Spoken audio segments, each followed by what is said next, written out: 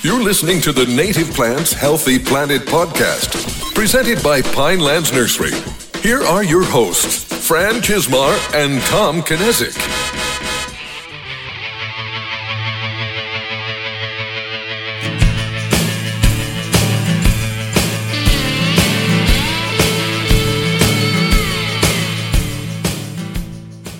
Welcome back to The Buzz, brought to you by the Native Plants Healthy Planet podcast, presented by Magic Mind and Pinelands Nursery, and I am Fran Chismar. And I'm Tom Knezick. Welcome to episode 135. You threw me off there, little Fran, with the "and I'm Fran Chismar." I don't know what was going through your mind, but I have no idea. I don't think it was magic at that point in time, but I don't know. I just kind of froze for a second, then I kind of felt like you froze, and that's why I started laughing. I was like, I don't know exactly how to follow that up, but I didn't say Spanky McGee. Yeah, nothing. Yeah, we're excited to have everyone back to learn a lot more about native plants and have some fun banter and keep it light and casual for the next hour-ish. I agree, and I'm kind of thrown. This is the time of the year that we get thrown off because we have to record multiple episodes coming up to holidays and trade shows, and just you're finally getting a chance to go on your vacation. Yeah. When this airs, hopefully you're on your vacation. I will be on a boat. We've said that before. Leaving the Caribbean for real this time. Yes. Unless there's a weird hurricane that just pops up, which is last time when we did That's this. what happened. It was on Saturday. It was like, oh crap! There's a hurricane potentially. It was a tropical. It wasn't even a tropical storm at that point. Yeah, but there was a lot of. I'm a dad now for the last 2.5 years. Dad of 2.5 years here, right. And I thought you were going to say 2.5 kids. I'm a dad of 2.5 kids. 2.5 years. And something. A switch flicks when you become a dad, and you're obsessed with the weather. So I'm obsessed. I follow a lot of weathermen on Twitter, and I have you have multiple weather apps. How many weather apps do you think I have on my phone?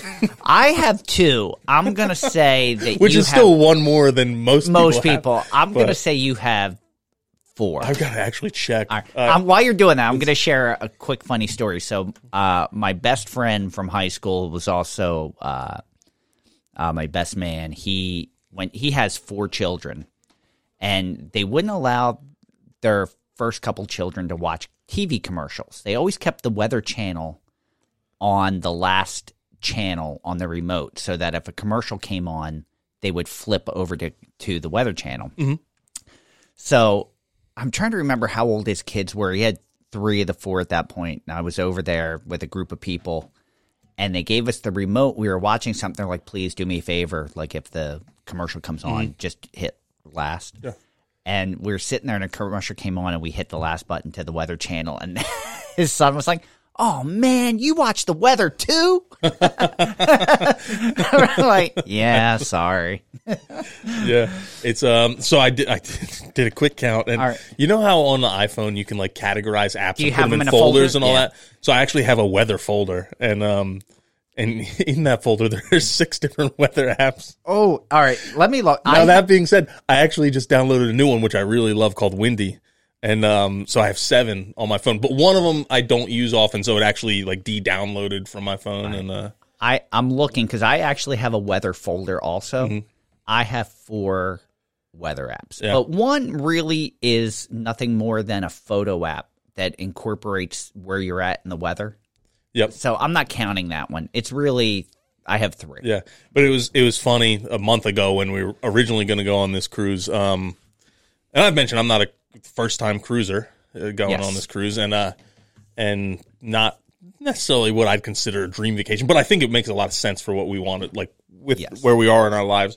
And so I saw this storm brewing. I was reading on Twitter about this storm brewing, and I texted a friend of mine who lives in Florida and said, "Hey, when you're going to the Bahamas, what weather app do you use?" Okay. Because some stuff's more localized. Yeah, that's true. You go to the National Weather Service stuff, you can find different localized sites that'll give you good information. He's like, "Oh yeah, I use this app called Windy."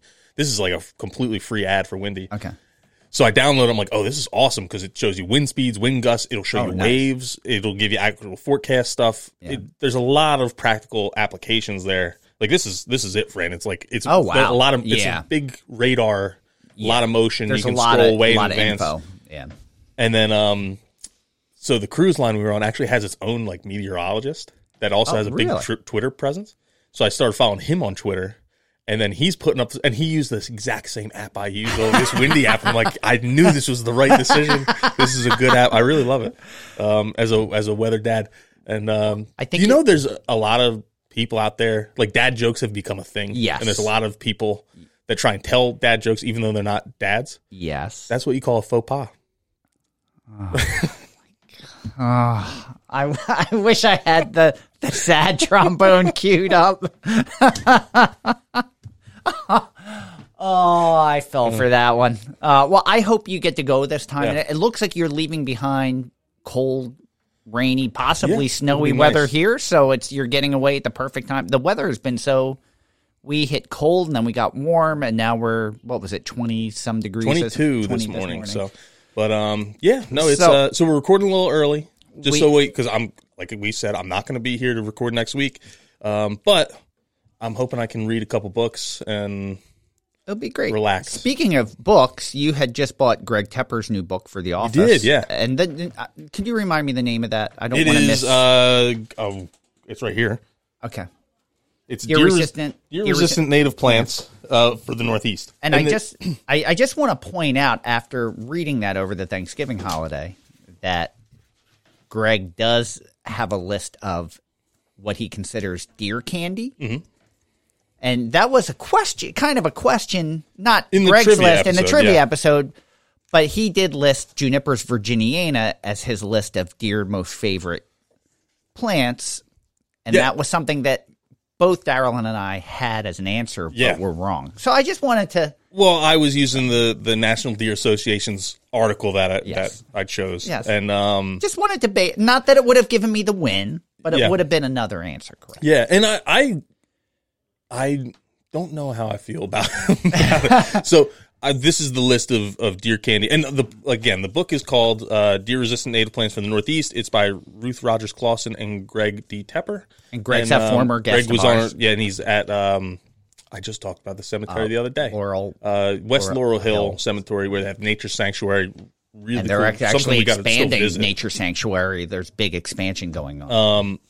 But there's other copies people are of this dying to get into that it. I think good, and that's not a faux pas, Grant, for him. That's the real deal, genuine dad joke right there.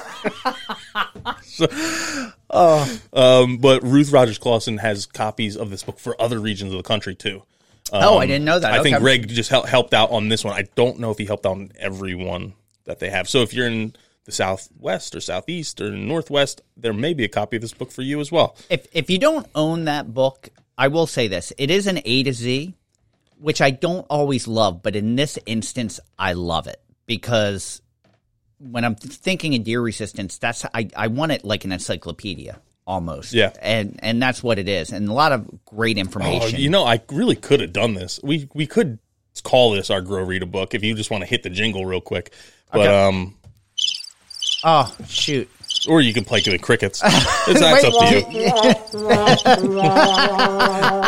I hope that was a sporadic.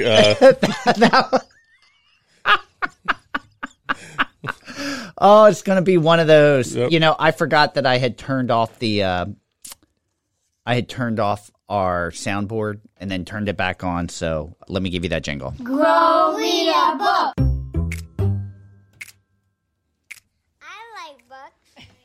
Yeah, so I felt that it was a lot of great information that you don't necessarily have to take in all at once, but you can use it as a reference book. It's one of those things that I could easily have on my desk and be able to pick up and say, I need, a couple quick references, or I need to check this plant.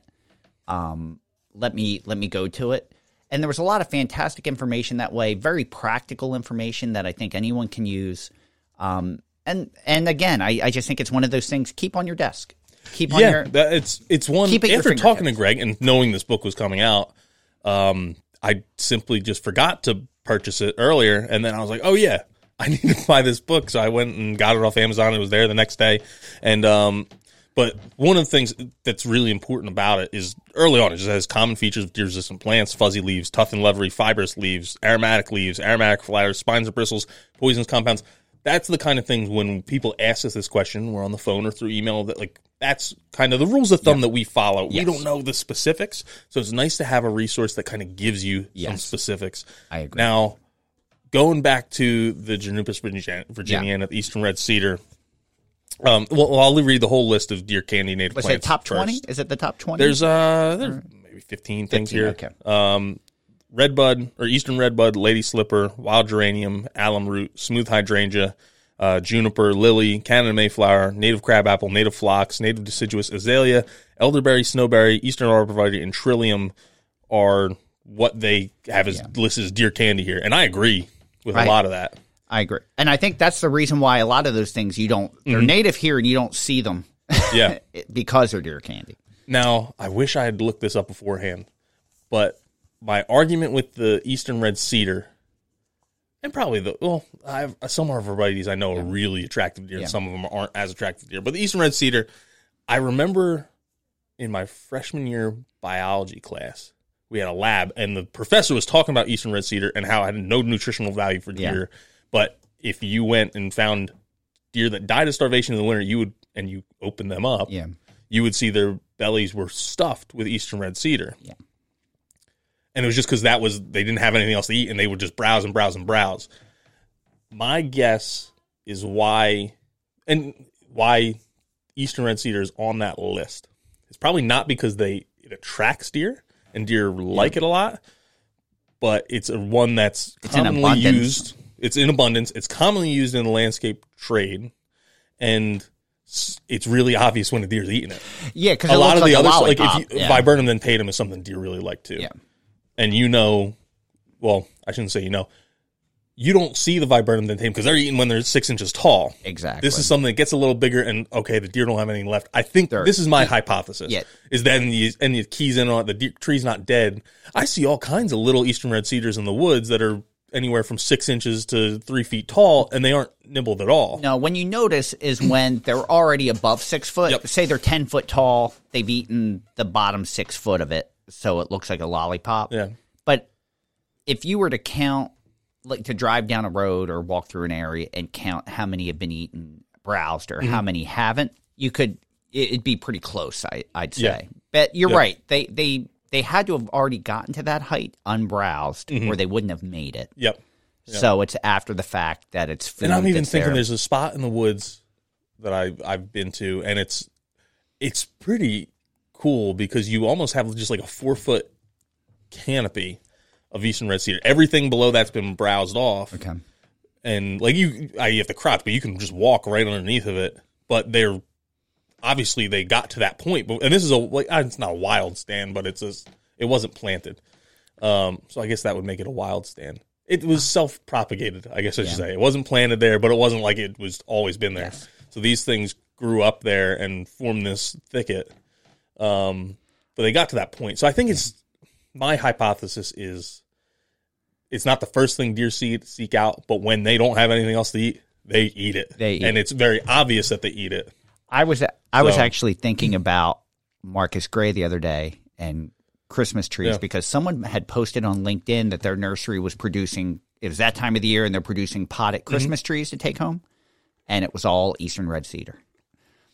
And it was in, I think it was in Texas. So I was like, wow, look at that. Like not something that here in the Northeast anyone thinks about taking into their house. And that's a good segue, Fran, because My That's Hot has something to do with Christmas this year. So let's get into the plans for vibing this week and kick it to the That's Hot.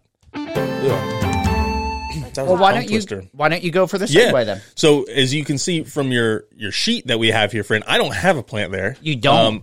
I had an incredibly busy week. I was all over the place. You were. Pulling my hair out. You're going to be busy when you get back, too. And literally just pulled this plant. I'm just like thinking of what did I see this week that caught my eye or conversations I had. And I was at the New Jersey Nursery and Landscape Association dinner last night talking to another board member, Steve Wagner. Oh, yes. And he's asking about some pitch pines we were growing. I'm like, that's going to be my plant. Oh, and nice choice. Now, I probably wouldn't recommend putting pitch pine in your house for a Christmas tree unless you like taking acid and want to have that sensation all the time, even when you aren't high as a balloon. Well, I would say a good reason to not use it is it doesn't like to be harvested in the fall, and you're going to get a lot of needle drop. But if you're getting them container grow, you might like, Yeah, it's kind of like it's like a maybe Dr. it's more Seuss. of like a It's Dr. Seuss-ish. If Dr. Seuss was a member of the Grateful Dead, that might have been the Christmas tree that he chose. Having been old enough to attend Grateful Dead concerts, I appreciate that. Yeah. I've never really been a Grateful Dead fan. I'm really just playing off the stereotype. I do enjoy their music, but I don't seek out their music. What year were you born? 89. Okay. So up until like the time you were 5, you could have gone. Yeah. Now, what's interesting, Fran, not to get too far off topic, is my wife, Melissa, favorite band is Dave Matthews Band. Yes. Didn't even know really much about the Grateful Dead other than she heard of them. And then it just came up on like a Spotify playlist for her. And now she loves the Grateful Dead. And says maybe even more than Dave Matthews Band. She's just big into like the jam band she likes stuff. Well, to me, Grateful Dead, there's something for everyone. Between the different songwriters, I think that you can like Jerry stuff, you can like Bob stuff. There's a whole different, there's short songs, there's long songs. There's a little something for everyone. I don't know, but that's interesting. That gives us a little common ground. Yeah, but anyway, not back Dave to Matthews the pitch pines. So pitch pine or Pinus rigida is native to New Jersey. It's commonly found in the New Jersey pine barrens. Actually, probably the dominant tree in the New Jersey pine barrens. It's a medium-sized evergreen conifer and features a regular form, which is why I make the acid and Grateful Dead jokes. Because it's funky. It's curling all over the place. It's a really cool looking tree. It's really popular for bonsai when people use bonsai with native plants, because it kind of has that funky form and you can get some really cool twists and turns. And now I don't know if you have it up or if you know off the top of your head. I'm trying to remember. Is it a 3-needle pine or a 2-needle pine? Let me see here. I always forget that, and I'm looking to see if it's on this sheet. And I don't see it on Jersey Friendly Yards, at least quickly. But something that has extreme fire tolerance. The pine cones actually open with need fire or heat to open. So what we do to get the seeds out is usually we'll throw them in the oven or the microwave. Yeah. And pitch pine is 3 needles. Okay. 3 needles, yeah. And so I'm probably going to use some as like a privacy hedge in a way. I don't really know if I haven't completely sold myself on that yet, but because it's more of a scrub pine, and it does tend to not keep its branches lower. Yeah, that's true. And I don't know. I think there's a reason why it hasn't been used. As a privacy. I'm just thinking. I have these Norway spruce that look terrible, and I'm like, oh, they already look bad. This will look better than that, even though it's not the ideal thing. Yeah. And so I'm like, I keep going back and forth on what am I going to use here, and it's also a native plant. I haven't quite decided yet. All right. Eastern red cedar would be the easy solution, but I don't necessarily want to do that. I'm not. I don't know. I haven't sold myself on that either. No. But anyway, why I bring it up and relate it to Christmas is makes a really cool like native plant wreath. And if you saw my TikTok and Instagram reel video about Thanksgiving and making little Thanksgiving centerpieces using native plants that are dried out or gone to seed and that kind of stuff, I love making centerpieces. And I shouldn't say I love making them. I love seeing them when they're made out of native plants and foraged materials in a way. So you go and you collect some branches and make a wreath using pitch pine boughs and pine cones and that kind of stuff. And winterberry holly. I really like seeing that kind of stuff. So as you're entering our holiday season and you want to have like a thematic seasonal centerpiece or wreath or something like that, think about using some native materials. That's actually a good segue into my article this week, but I still have to give you my plant pick this week. So I'm going with strawberry bush, or it's also called bursting heart, which is Euonymus americanus. And I know a few episodes ago I mentioned that we came across this stand wild, which I think it's the first time I'd ever seen it. Because it's not. I don't think I've ever seen it. I know it's Russ Fenari's favorite plant. Yeah. And really, where Russ is, it's the northernmost part really is central New Jersey. So we're hitting that limit. It's central New Jersey to Florida, west of Texas. It's a facultative plant, which means 33 to 66% of the time it's found in wetlands. It can get up to 12 foot. The plants that I saw were around 6 foot tall, not very robust. They have green to purple blooms, March through August, and then it takes part shade and moist soil. Where I had seen it, it was kind of like lakeside or marsh side. And from wildflower.org, their description is its ridged twigs become purplish when exposed to the sun. Pale green flowers with purple stamens have 5 distinct clawed petals. Bright green oval leaves become dark red in fall when bright red fruits open to reveal orange seeds. So I just happened to see them in seed. Actually, my wife, Agatha, she's the one that noticed it. I would have walked right by, and we went back. Strawberry bush is a member of the bittersweet family, which is Calistraceae, which includes shrubs, woody vines, and mostly small trees. So, but 2 great choices. I think it's going to be a lot easier to find pitch pine than it is going to find Euonymus americanus. But 2 great choices. They're a little more specific. Make sure you're aware of the area. Pitch pine is mainly our pine barren pine, so it's sandy or not well, I guess well drained. It's drier. Yeah. Yep. They're going to want to be able to drier location. Yeah. So, but if you have an opportunity and you have those conditions, make sure you get them. I think both great choices. So, yeah. You want to do this or that? Yeah, let's do it. You can get with this, or you can get with that. So we do have a winner. So the articles last week, I had the article about native lawns in Florida, and you had the article about human nutrient inputs that alter grasslands, which, wow, I thought that really tied in with last week's episode of with Dr. Peter Groffman. So, but how fun was that? Man, you know what? That was one of my favorite episodes, and I'm so happy that he has agreed to come on for a second part, and that will actually be next week's episode. So I'm excited about that. But we do have a winner on those 2 articles, and the winner is I won 11-9. Now, I did notice that people were able to vote for both articles. Oh, you want to know what it is? What's that? So there's a toggle when you select this stuff that I found after I'd been posting it for a while, that you can toggle on and off if people can vote for multiples vote for multiple things or add their own choice. And you have to select that they can't. Okay. Now that we have someone new posting this, they didn't, which does a really good job of making sure this comes out on time and is regular. Yes. regular. Yes. We probably got to tell them that there's toggles so they can't vote for both. Yeah. So is this vote for 2 subtracted, or is this just no? That's the total. I call for a recount. Well, they voted for both, so you take them out. I still win by 2. I don't know about that. I'm saying there's election fraud here.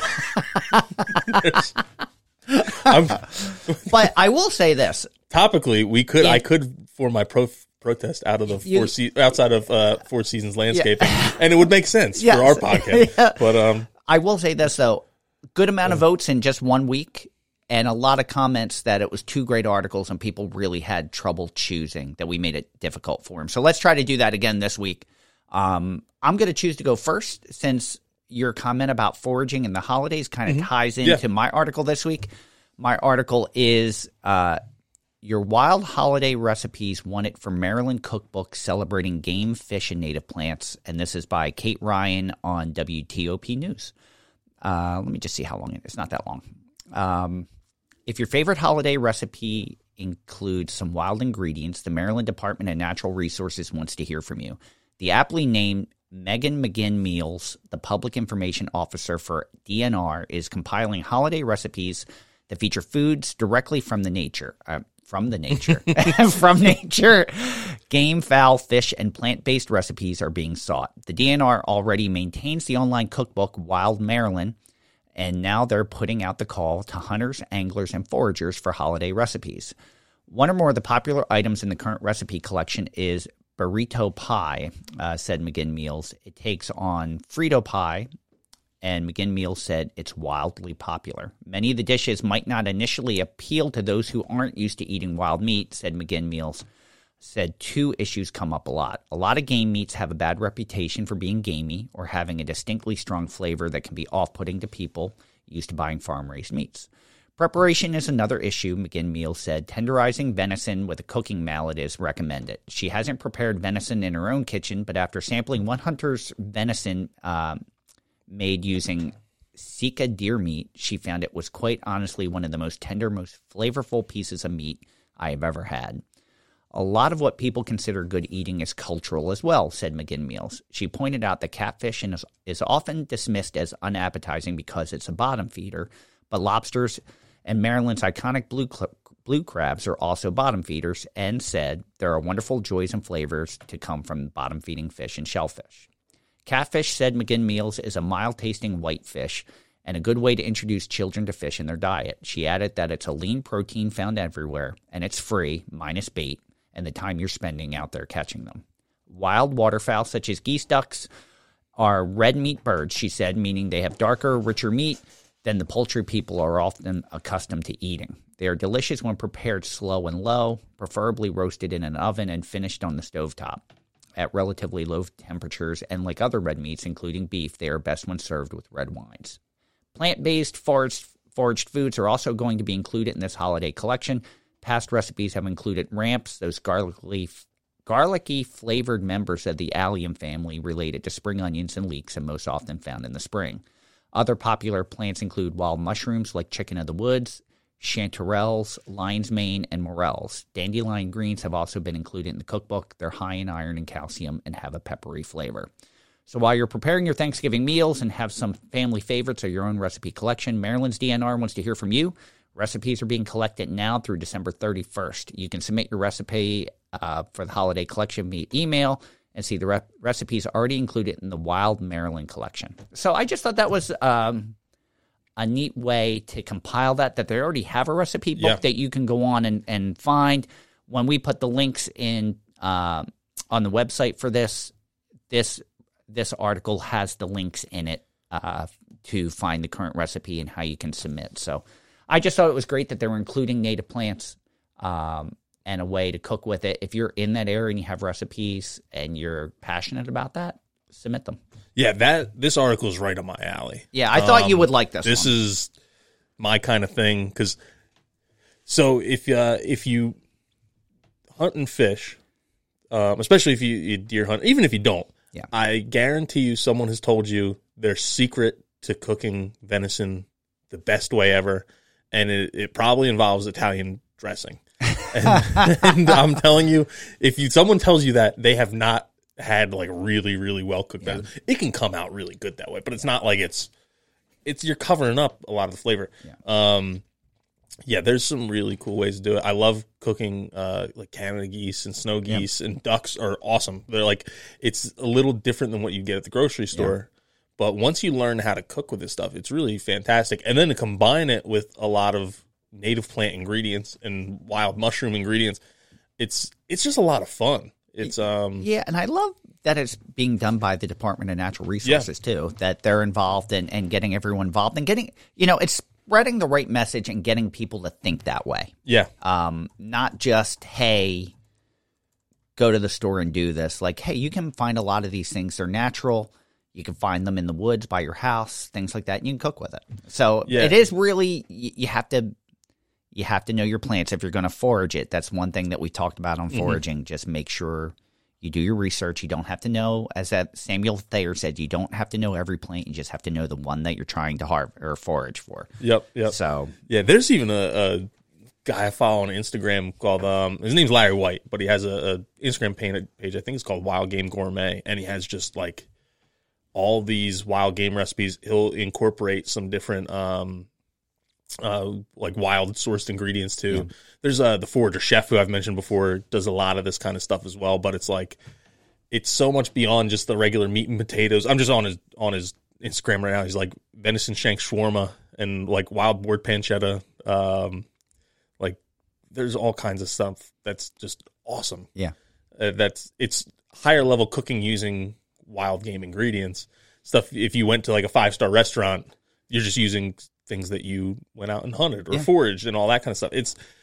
It's a lot of fun if you're into cooking and into that kind of stuff. So, yeah, and that article is right up my alley. Yeah, so check it out. I think you'll like some of those recipes. Yeah, definitely. Now, I'm looking for... I might even submit some of my own. Oh, I would like that. You know, I would like that. I'm seeing your article. I'm familiar with this one. So I'm kind of course excited. You're familiar with it because my dad sent it to both of us. And I was a little worried you were going to pick this one, too. No, not at all. I was glad to see you didn't, and I really love your article. But this is a cool article as well, and I was glad my dad forwarded it to me. Yes. And it's titled Farmers Battle Against and Now For Milkweed. And it was released on August 8th of 2022, written by Jennifer Taylor and for Modern Farmer magazine and website, and which is a really cool magazine for agriculture. Yeah. And covers a lot of like diverse topics. It's more modern topics. I guess that's why it's called Modern Farmer. Yeah. I'll read a little bit, then I'll give some of my thoughts. It starts with, from behind the driving wheel of his pickup truck, Don Ginnup turned the ignition key, flipped on the AC, and immediately rolled down the windows. The sticky midsummer air barely budged, even as cool air from the dashboard vents mixed with the breeze flooding the cab. A few miles down the narrow road from his Marshall, Illinois family farm, found in 1837, he stopped and pointed. There at the base of the utility pole, under a tethered wire, was a clump of thriving common milkweed reaching 3 or 4 feet toward a partly cloudy sky. It's protected there, the 70-year-old farmer says. By now, the milkweed has matured. Under the power lines, milkweed has been left untouched by the farmer's last mowing pass. The stems are sturdy and deep. Green leaves, arranged in opposite pairs, are broad and thick. At the top, a cluster of small pink flowers form a sphere, a beacon for monarch butterflies along a crucial yet disappearing migration path. Scenes like this, clumps of milkweed dotting grasslands that encase crops, are now the norm. But up until the mid-1940s, before herbicides were introduced to commercial agriculture, milkweed grew relentlessly in croplands. It was invasive. It impacted crop yields to the point where farmers like Ginnup recall the labor-intensive chore of pulling milkweed from their fields as children. Just a couple thoughts before I keep going. But that was a big thing. Is like milkweed was, if you were a farmer, milkweed, along with other things like ragweed and some other stuff as well. Mare's tail.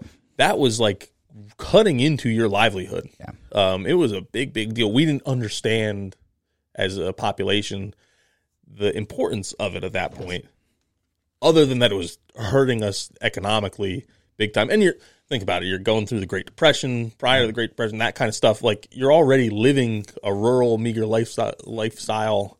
That yield was important. Like, if you didn't have enough, you were saying, how am I going to feed my family through the winter? Milkweed had a really bad reputation. Yeah. And you have a large population of the agriculture community, the agriculture as a whole. If you look at like the average age of farmers, basically the average age of a farmer goes up 1 year every year because there aren't many new farmers coming in. So I think it was like 58 a couple years ago. Now it's probably 59 or 60. Wow.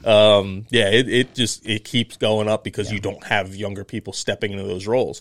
But if you're this farmer in this article is 70 years old and he remembers pulling milkweed as a kid, and a lot of farmers in this area I know are in that same age range, and they don't like milkweed, and their parents didn't like milkweed. And there's less farmland.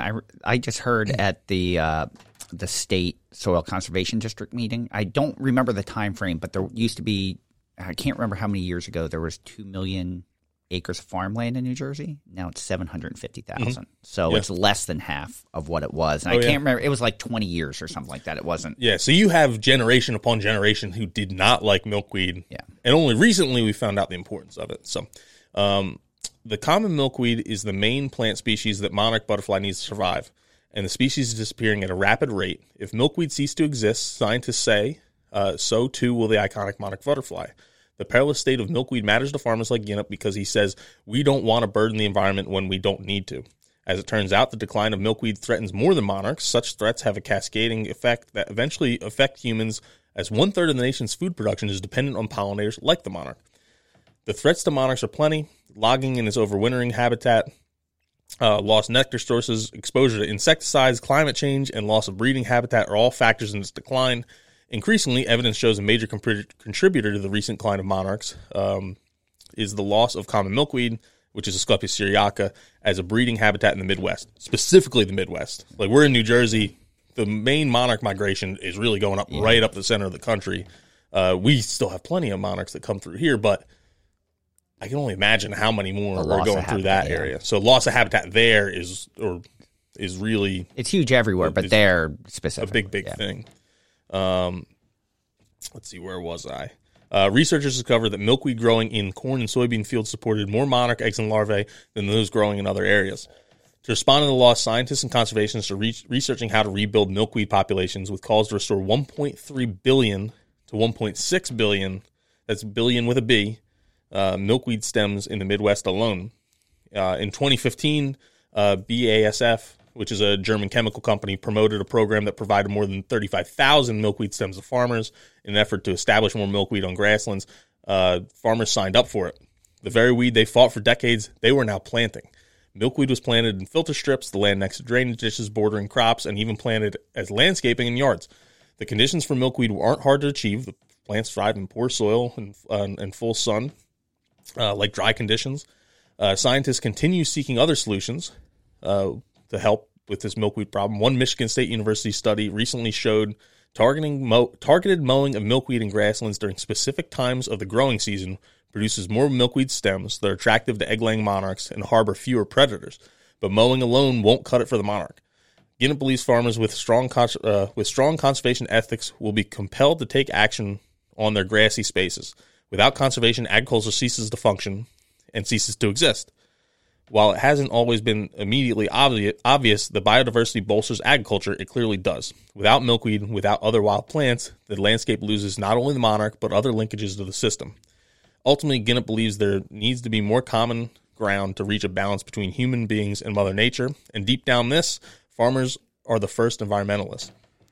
It's a great turnaround, and that's why I champion people like Debbie DeGlava and Sustainable Monarch, because they're trying to turn agriculture and milkweed and actually make them the same. Yeah. It's really amazing. Saying that you can be profitable and make a business off of helping the environment, which is a message I think not many believe, but she's the right person to spread that message. Yep. And first thing I'll say, there's a lot more to this article that I pulled out. I just kind of hit on some of the big points that I want to make. I took a lot of the quotes out, and there's a whole section of another farmer they're talking about that I'm just like, if I start quoting so many people, I'm going to really confuse myself. So I encourage you all to read this article as well. But there's actually, so you have all this milkweed pulling that's going on pre-1940, and then you have World War II.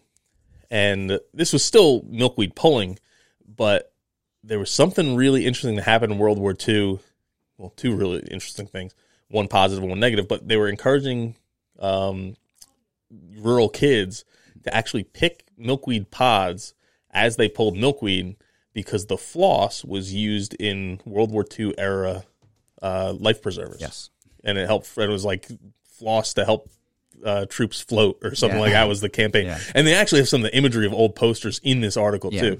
So it's important it's cool to see how the government actually put some messaging into this as well, and how you were being patriotic by helping the country by taking the milkweed product and repurposing it or sending it in so it could be repurposed. But I guess, what I was getting at a little bit earlier is you have farmers today are just statistically older than they've ever been.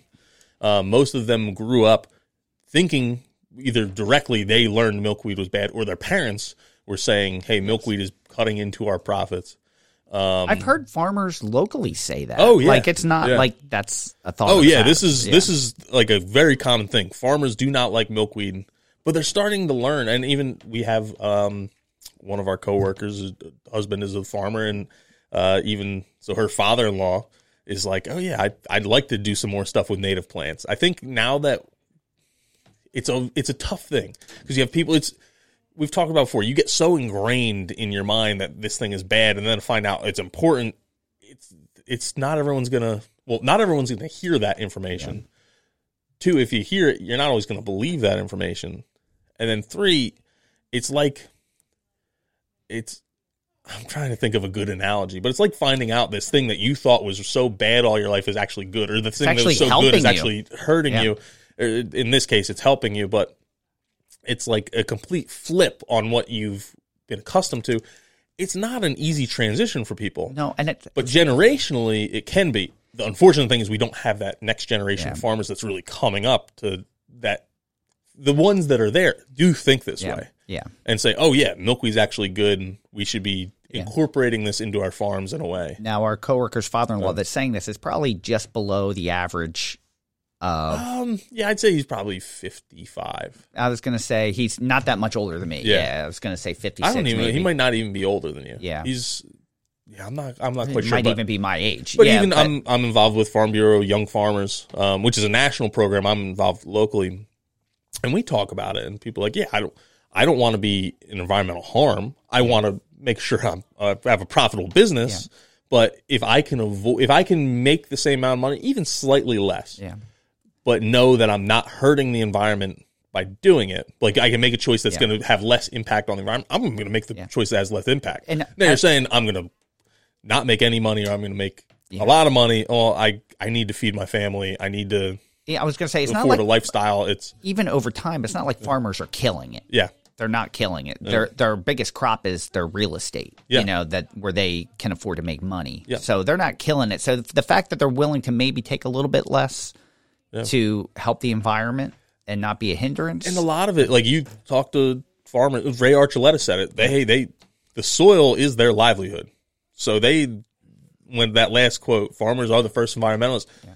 If they don't have the ground that they're working, they don't have anything. They don't have a job. Yeah.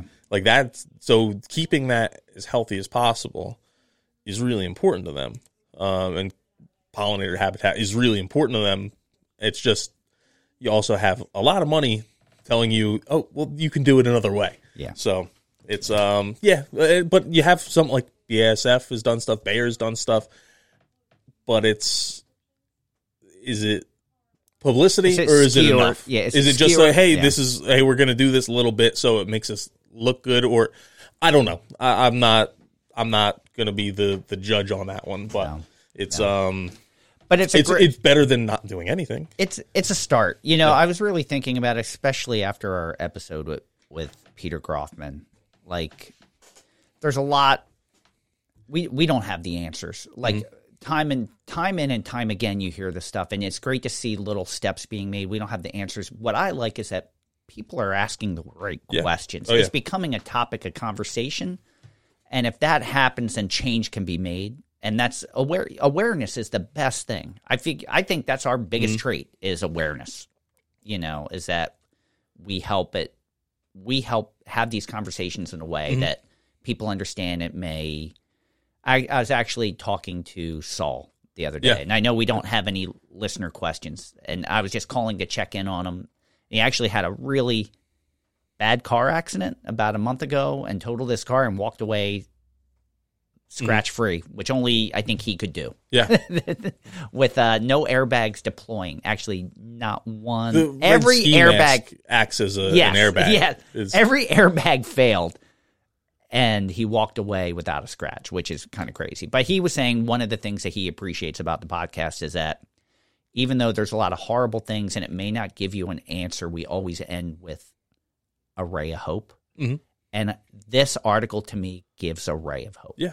Oh, yeah. You know, and that's all you can ask for sometimes. Mm-hmm. It's you need that. You want to be able to take the next step on the journey. That helps you. It makes you feel better about that next step. But I think two great articles. Both kind of dealing with food in a way. You know, you have one about an awareness of native foods and recipes through the DNR. You have one about farmers becoming aware of the environment and wanting to help with monarchs and milkweed. So two great articles. We'll have this posted same day. Like we've been pretty good. Oh, yeah. So make sure you get on and vote, not for both articles. Yeah, there can be only one. The loophole that will no longer be open. But I will make sure that. But make sure you vote because. And of course, the choice is yours. Okay, before we do listener shout-outs, did you remember to try Magic Mind? I did, yeah. Right. And it was pretty good. I actually really liked it. It's a little herbaceous tasting, but it's a little citrusy. It's nice. I was hesitant, and like I took a little sip the first time. Like I know, like I was like, maybe this is going to taste bad. I'll do a shot. But I actually like really took my time drinking it. Like I enjoyed it. Yeah, but like you, I can kind of feel groggy in the morning sometimes. So I just wanted to, maybe this could help. I'm not a coffee drinker. I've made that abundantly clear that I don't like drinking coffee. I don't always react well to caffeine, I think. But no, I felt fine. I felt like basically right after taking it, I was kind of upbeat, in a good mood, getting things done. I felt really productive after drinking it. And it makes me feel good that it's natural ingredients, too. I'm trying to put better things in my body. So when you could put turmeric, echinacea, matcha, mushrooms, honey, things like that, I just feel much better than all that caffeine. Another really cool thing I appreciated about Magic Mind was that they were doing a lot of things for the environment as well. Like they're trying to be a carbon neutral company. They're invested in some reforestation projects. Even the places where they're getting the ingredients for their product, they're selecting vendors who are doing things the right way. Kind of like what we like to do with people we work with. And they spread the knowledge. They wrote the book on Beyond Coffee. That was before the product even came out, explaining kind of what coffee does and some better alternatives for you. So I appreciate their entire mission. Yeah. No, I really enjoyed it. It's something I think when I need that pick-me-up, when I'm like, hey, I need to have a productive day, I didn't get the best night's sleep, I think it's something I'm going to try and just to get a little pick-me-up. I think our listeners should try it too. If you go to magicmind.co/native plants, you can get 40% off a subscription, it's a money-back guarantee. To me, it's better than going to the store. Just use the code NATIVEPLANTS20. You can also use that code NATIVEPLANTS20 to get 20% off a single purchase. Yeah. We'll put all of it in the show notes. Give it a try. I think you'll appreciate it. Tom and I both do. So let's get back into listener shout-outs. Listener shout out. So, Fran, I can't help but mention Yes. before we go into our listener shout outs this week didn't we have a listener shout out like a couple weeks ago that say how happy they were that we didn't get political, and then I just made a whole bunch of political jokes earlier. It's just like, episode. you take my mind off the politics. I got close, but I'm saying it in jest and very cynically. This is the way to put it. This is so far away from being political. So I know you have one. I have a few more than you this week. Do you want me to go first? I don't really care. Okay. Who wants to go first? I'll go first. So I wanted to say thank you to Bill Stusnick for the vote to help get me over the hump last week. I appreciate that you voted for me. And you mentioned this on the last podcast, but I didn't want to gloss over it. We both wanted to thank Skip Burns again for referring Dr. Peter Groffman to us. He was that was really one of my favorite episodes. My final thought, I was like, man, how did we not know who this person is until now? Yeah. Right in our backyard. And that will change. I think, that's that has changed. Something like it was, as we're planning some upcoming events over the next 2023, 2024.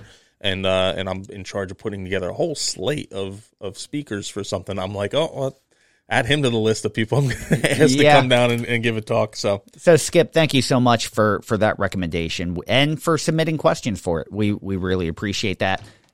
You do have an opportunity to submit questions for this episode. You have like a good 5 days. Yeah. So if you have questions, I'm going to give you the question and comment line, because we'd like to play it for Dr. Groffman on the air. 215-346-6189. If we're planning, the episode is going to kind of continue where it left off. We want to talk about leaf cover, snow cover, how the climate's changed, and then bring it back around and say, what are the solutions?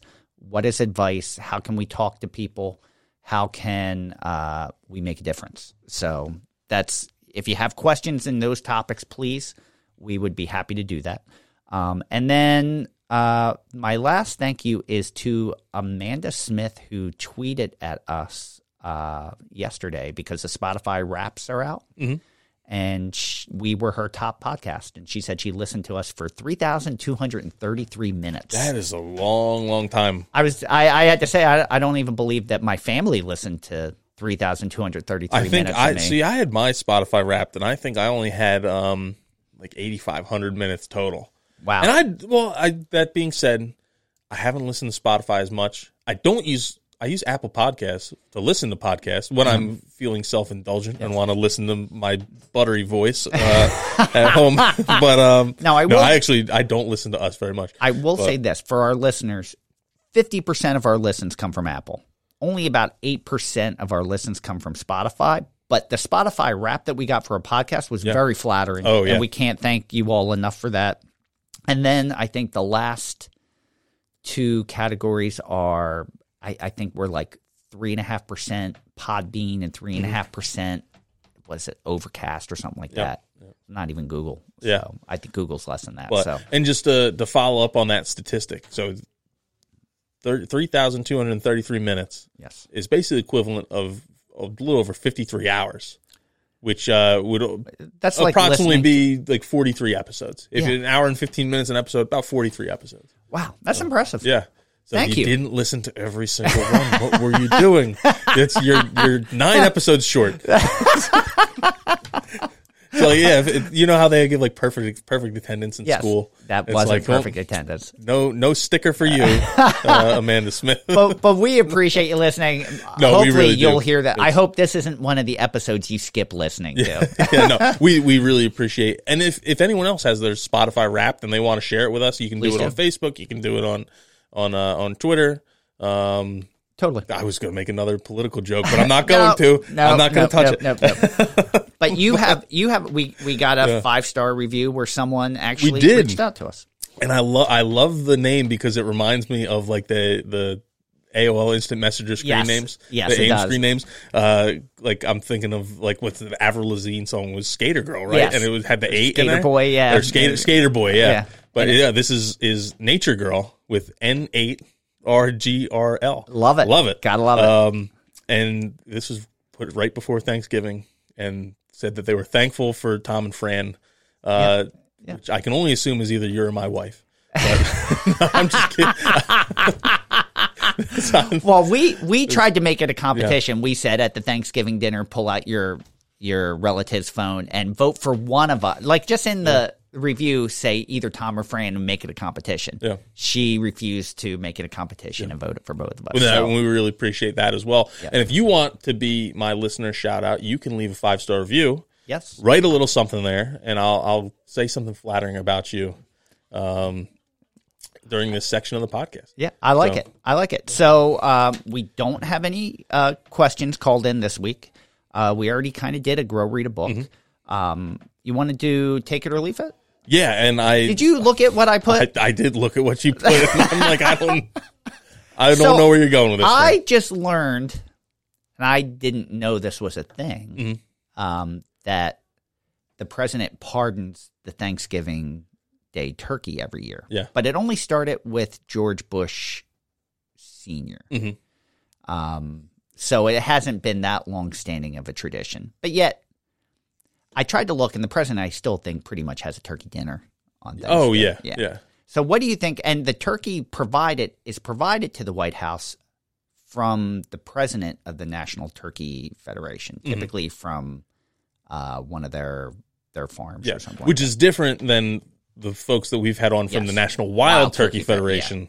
Not the same thing. Yes. Easily confused. Both have turkey. Or 3 words are the exact same. Yes. There's an extra W in the acronym for the Wild Wild Turkey Federation. What do you think of pardoning the turkey for publicity, but yet everyone having a Thanksgiving Day? I know it's not really has to do with native plants, but it has to do with a native animal. And, yeah. Okay. And I was running short on Take It or Leave It. I do have a Take It or Leave It for next time. All right, perfect. That I'm going to say now. And let everyone think about it. They can stew, and you can stew, Fran. But I think our next one has to be real or fake Christmas trees. And then we can tie native Christmas trees into there as well. All right. I'm writing that down right now. That can be a juicy subject. But going back to turkeys. You know what? Wow. All right. That's a great one. That's a great one. And it will be perfect timing. Yeah. Going back to turkeys, So I didn't know that the turkey, it makes sense. The turkey was donated by the president of the National Turkey Foundation, which is a turkey producers organization. And before, I always thought I knew about this for a while, and I'm like, oh, it's kind of funny. It's kind of the president gets up there and talks about stuffing and like makes all these. He's a father. They're not faux pas. It's genuine dad jokes, using stuffing and sauce and gobble and like all kinds of Thanksgiving type terms. Yes. And I'm like, it's kind of funny. Like the president can pardon people, and it's not doing it for like political misdoings and all this stuff. Yes. So it's humorous knowing that this is something like a legal thing that presidents can do, and you can do it for turkeys because everyone's going to eat a turkey, and that means the turkey had to die. Yeah. Is there a better message than pardoning the turkey? Instead of making it something lighthearted for a holiday, is there a better message that could be? I don't know. But so I guess where I was getting with it is now I know that it's provided by the National Turkey, is it Foundation or Federation, whatever it is. I'm like, is this just a big publicity stunt? That's like it might just be. I don't know. So yeah, the conspiracy theorist in me is like, oh, big turkey's behind this. Yeah. And, which, it's this one. Do you really don't care? Flabbergasted, and I really don't know. Like it's a funny. The turkeys this year were made chocolate and chip. And they waddled on up to the stage, and he pardoned them, and then they probably went back to the turkey farm. Who knows if they actually made it or not? I wonder if they actually get pardoned, like if they are left to live. Yeah. Well, where else are they going to go? Yeah. Like other than back to the turkey farm, and then they have a bunch of white turkeys in there. The little aside here, you know why? So wild turkeys are basically black. Yeah. They're kind of black iridescent. They have different colors on them, but primarily they're blackish brown gray. Yes. They've selected through breeding. You can breed turkey and they've gotten white turkeys now. Okay. Do you know why the turkeys are white? I have no Chickens idea. Too. Why chickens are white. So there's multiple kinds of feathers on birds, and some of the things are called like pin feathers. So they're really, really small, and then they're but on a wild turkey or a duck or a like a regular, not a white chicken, they're black. Okay. So now you have a bird, and when it's all plucked, it has all these little black dots everywhere, and really hard to get out. Yeah. What you end up doing is taking like a torch, or you put it over a burner and burn them off. Yeah. To kind of, you can't hold it too long. You just kind of like just to burn those little things off, so you don't see them anymore. But they still kind of show they're like little black dots everywhere. Yeah. If you have a white feathered turkey, you don't see it as much. White dot. So you don't. See, it kind of blends in, and you don't see all the pin feathers. Wow. So yeah, that's all that for that, just to make it more better visibly. Mm-hmm. Aesthetics. Yeah. I don't know how I feel about that. Yeah, that's what I've been told is the main reason behind why they bred them to be white. But yeah, I know I've been to a local turkey farm, and I guess it's not the most appealing thing to look at. And that's just like a small one where they have a barn with some turkeys. Really cool farm. Yeah. And I'm like, I don't know if I necessarily wanted to see this as much. I understand the whole process, but it's like you feel a little bad. Yeah. And then you think about you have the big turkey producers where you have like warehouses full of birds like this, and it's like I don't know how I feel about it. I'm like the person who's I was going crazy about the wild game cooking earlier. But part of the reason is I'd like to source my food myself, which is that's a whole different thing. Another thing that drives me nuts when people get into hunting and they're like, oh, and you always see the posts like this time of year because it's deer season now, and people are like, oh yeah, I got this deer, I'm gonna eat it. Look at all this organic meat. I'm like, it ain't organic. It's been eating all this GMO corn. What do you think it's been eating? It's not organic. It's but yeah, it's just amazing. It's humorous to me how we can like, just because it's wild, people assume it's organic. It's eating people's landscapes. Like it's all this like hybridized stuff, and it's like it's eating all. What do you mean it's organic? It's like it's not eating. It's literally it's going to starve for a couple months now. Yeah. But it is really nutritious and healthy It's very lean protein. But yeah, I always get a chuckle when people post the organic stuff because I'm like, not really. But it's people convolute those terms together, and it's important to be educated on kind of what those terms mean and really some of the marketing tools that go into some of this stuff. Yeah. You look into like the chicken industry and it's like, what does free range actually mean? What does like cage free actually mean? Yeah. Cage free could mean they're just let loose in a warehouse. There's no cages. Yeah. They're just walking around. It doesn't mean they're actually outside. And people get the idea, they're walking around on this farm and living this nice farm life until the farmer comes along and there goes Mr. Clucky or Mrs. Clucky probably. And I think I'm kind of on one today. It's the Magic Mind. I've been drinking the Magic Mind, and it's really perked me up. You know what? It's good stuff. Yeah, it really is. Yeah. I think because we're doing this at the very end of the day, and you can see how much silly energy we have right now. That's not tired energy. I'm going on vacation in a couple hours. Yeah, there you go. All right, so we're both taking it. We're both take it means that I like it. Yes, or you leafing it. I'm probably going to take it. I think it's humorous. I'm not behind like the factory farming, for lack of a better term, of turkeys and chickens and all that. So that kind of puts like a damper on it for me. Yeah. Knowing that it's tied into that. But it makes sense. But I support agriculture, and that is a form of agriculture. I think I support agriculture. My ambition behind a lot of it is, hey, let's blend these worlds where we're being more environmentally conscious. Like, we're not going to get rid of agriculture and have society anymore. No, but if we can make positive changes, let's make sure we're more on the same page and not against each other, which has kind of been what's happening lately. Exactly. All right, we're both taking it then. Yes. Yeah. Okay. All right. Awesome. All right. I think that wraps us up. Yeah, that's gonna finish us for today. Thank you for joining us. We hope you enjoyed listening to The Buzz. Thank you, everyone, for listening to Native Plants Healthy Planet, presented by Pinelands Nursery. We're saying thank you to RJ Comer for our Buzz theme music, which is entitled Nightly Suicide. Make sure you stream or buy RJ's music on iTunes, Spotify, or wherever you consume your music. Better yet, check out one of his Americana playlists on Pandora. You won't regret it. Follow us on Twitter at Pineland Nursery, Facebook at Pinelands Nursery NJ, Instagram at Pinelands Nursery, and also YouTube at Pinelands Nursery. Give us a call on the question and comment line at 215-346-6189. I will repeat that, 215-346-6189. If you have a question for Dr. Grothman next week, leave that. Or if you have a question or comment for us, leave that. And we're going to play it on a future episode of The Buzz. Answer it to the best of our ability.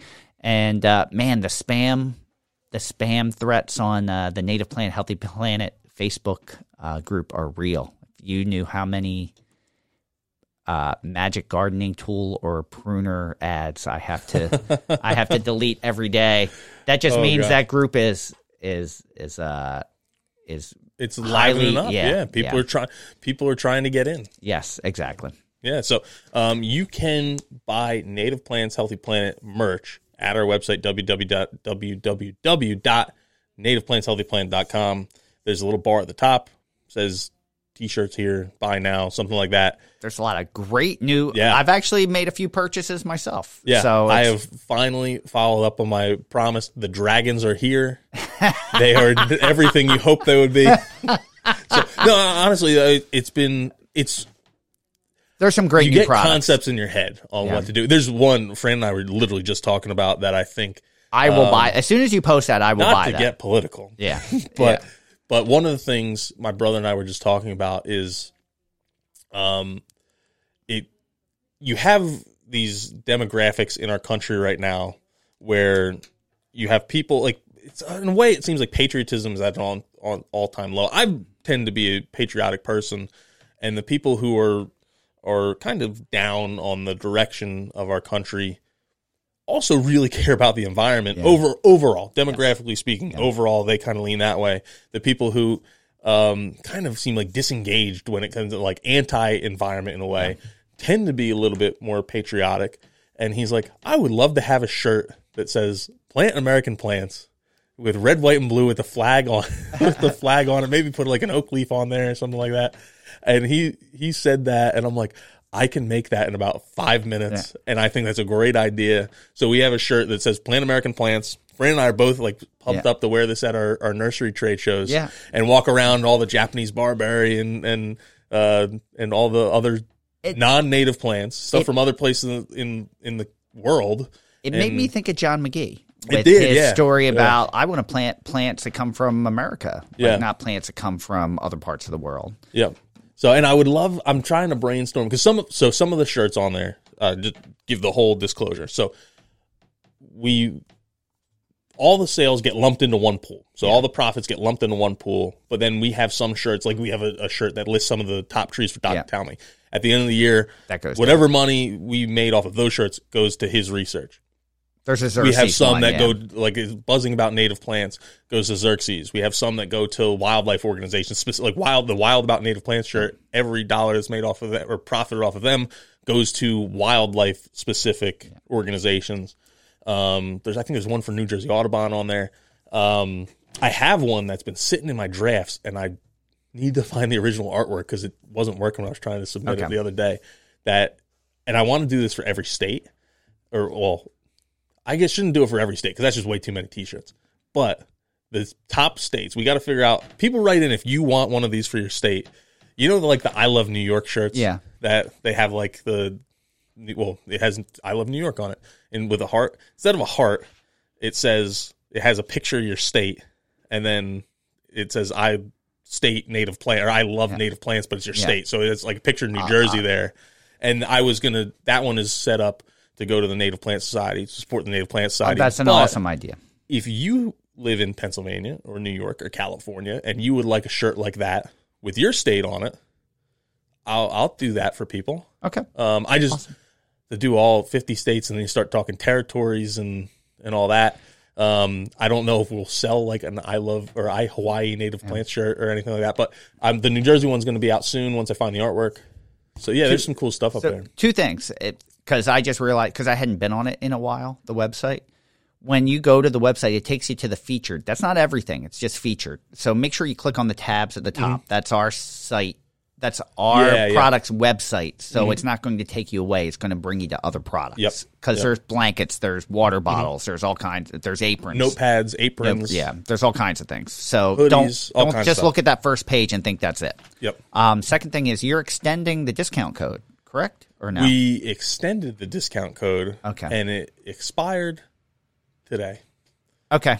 Never mind. Unless you want to we can keep it going. Keep it going. Week. Keep it going another week. Keep it going another week. All right. You know, I'm just thinking to myself, I said I was extending it. I don't know if I actually did extend it, so I'm going to do that right now. Do that right now. Before it gets too late. So, as Tom said, all those profits go to these great organizations. Our last recipient was Bowman's Hill Wildflower Preserve. We haven't forgotten about you. We're going to come out and visit and bring that to you directly.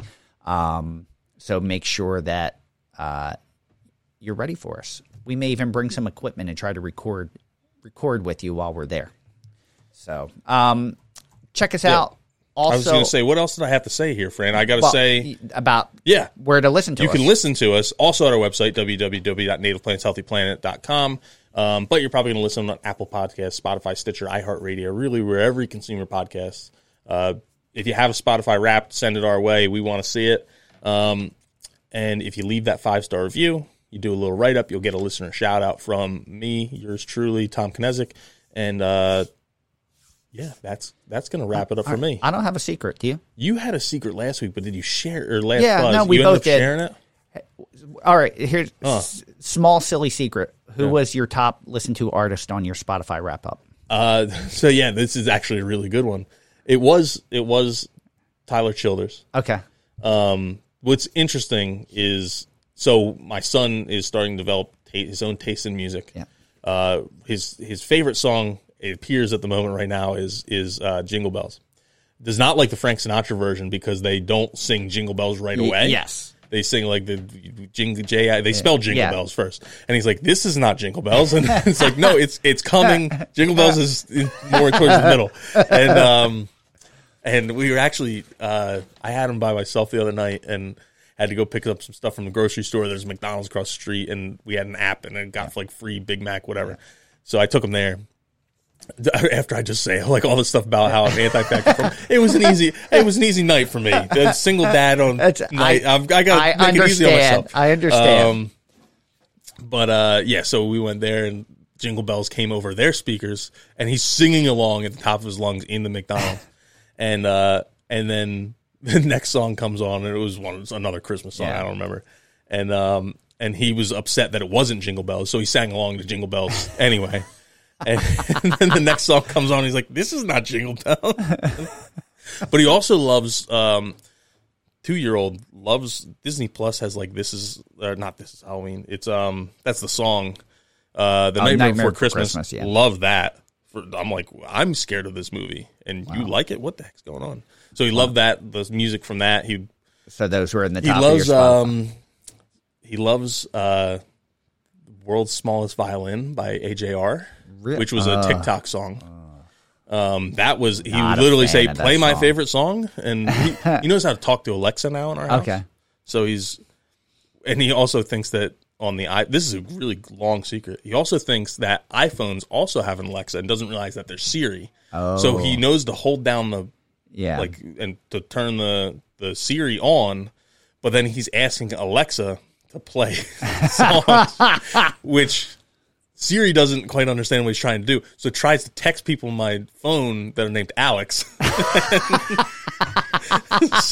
So if you are in my phone book and have the name Alex, including people I played lacrosse with 15 years ago, sorry about that.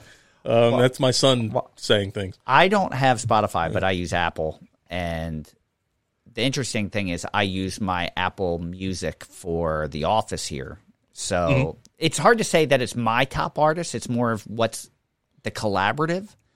But I think most listened to artists were the Foo Fighters for the second year in a row. And I think the top listened to album this year was the new Imagine Dragons album, which kind of shocked me. I wouldn't have guessed either of those as that because I'm not calculating in the Office request. I'm doing what I'm listening to outside of work. But not that I enjoy both of those. Not that I'm not listening to them outside of it. But I guess that's a decent quick secret. Yeah, my personal most listened to song was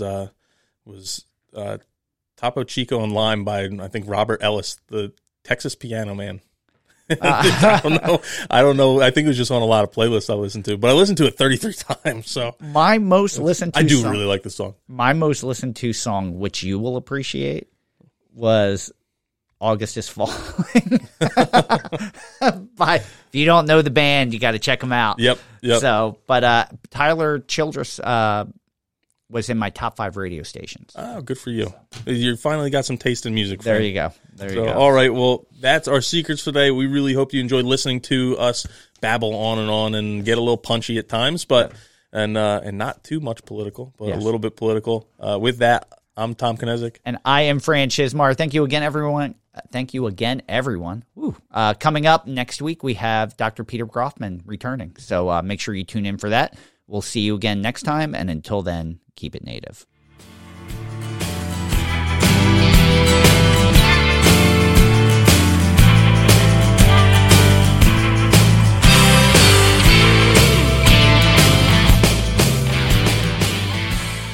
Thank you for listening to the Native Plants Healthy Planet podcast, presented by Pinelands Nursery. Remember to like, share, follow, and comment.